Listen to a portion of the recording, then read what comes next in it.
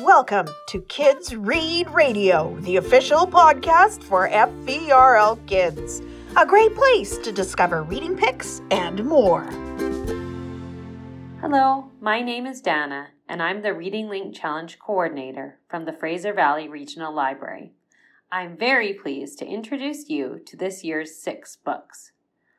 First up is Book Uncle and Me by Uma Krishnaswamy. Every day after school, Yasmin says goodbye to her friends and then heads to Book Uncle's lending library. The faded sign says, "Books, free, give one, take one, read, read, read." Yasmin thinks that in all of India, it is the best corner lending library. One day, Yasmin arrives to Book Uncle's library and the books are still in boxes. He hasn't set anything up for the day.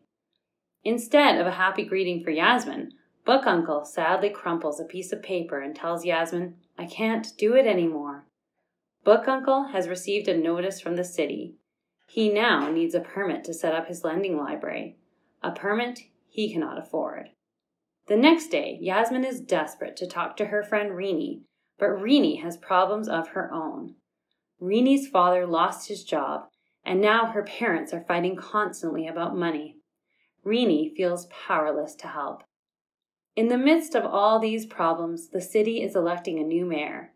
Yasmin watches as one of the candidates says bad things about Book Uncle and others who are like him. Eventually, Yasmin has had enough. She has to do something. But how can a kid like her make a difference? Read this book and you'll see how one small person can change a community. The next book is The Case of the Missing Auntie by Michael Hutchinson. The Mighty Muskrats are a group of cousins that includes a Tim, Chickadee, Samuel, and Otter.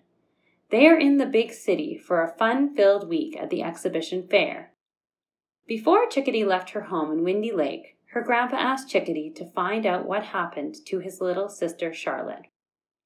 In the 1950s, Chickadee's grandpa and his siblings were taken to residential schools. Grandpa and the older siblings came home, but Charlotte did not return. Grandpa never stopped missing Charlotte, and lately Grandpa has been dreaming of her. Chickadee is determined to use her time in the city to find out what happened to Charlotte. Otter, Samuel, and Tim have other plans for their time in the city. When they hear that Otter's favorite band, Vavuka's Wail, is playing at the exhibition fair, they agree he must go. But it's sold out. Otter's auntie tells him there are VIP tickets available, but it's more money than the Muskrats have. The Mighty Muskrats are in over their heads. Looks like instead of having an exciting week, they are going to spend their time feeling sorry for themselves. But wait, that's not what they do. The Mighty Muskrats can't give up. This is a book about outsmarting bullies and helping people recover their past. Next up, we have The Magic Misfits by Neil Patrick Harris. Carter Locke wasn't always on the run. When he was a baby, he lived with his parents in their safe, loving home. One sad day, his parents didn't come home, and Carter was adopted by his uncle, Sylvester Sly Beaton. Sly looked and acted like a weasel. Sly made his livelihood by swindling people from their money and belongings. Eventually, Carter became better at performing tricks than Sly, but instead of being rewarded, Carter was used. Sly would set up Carter to do magic tricks for people passing by, and Sly would seize the opportunity to rob them. A wristwatch here, a necklace there. Sly was shameless. Carter hates stealing and refuses to do it, but still, Carter is a pawn in Sly's tricks. Eventually, Carter can't take life with Sly anymore, and he runs away.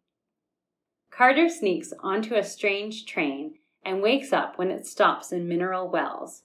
Hungry and penniless, Carter wanders into the town and comes across a carnival, B.B. Bosso's Carnival Spectacular. He wonders if he can get a job here in exchange for something to eat. But on closer look, this carnival is no better than Uncle Sly's tricks.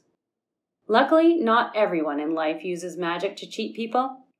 Carter meets the Misfits, fellow kindred spirits who want to stop B.B. Bosso and his gang.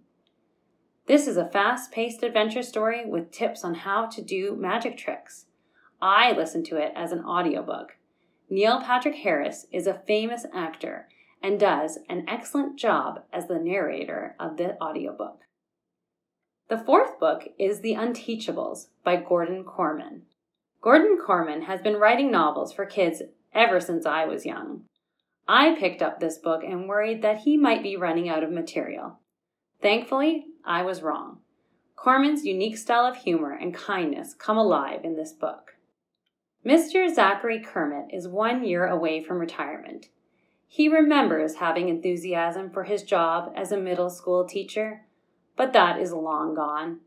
He needs to get through this year so he can leave Greenwich Middle School behind. However, the superintendent has switched Mr. Kermit's teaching assignment.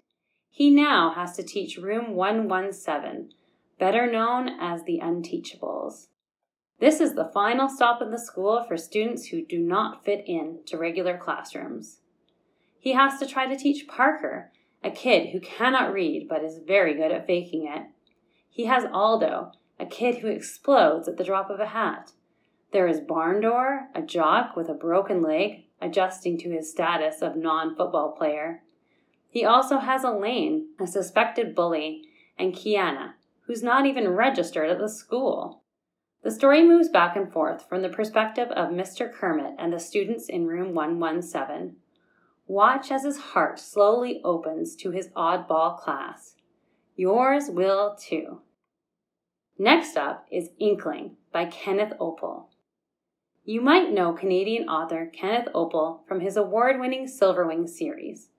His book Inkling is very different. It is about an ink blot that has come to life. Ethan is in 6th grade, and he hates to draw. Everyone assumes Ethan can draw well because his dad is a famous graphic novel artist.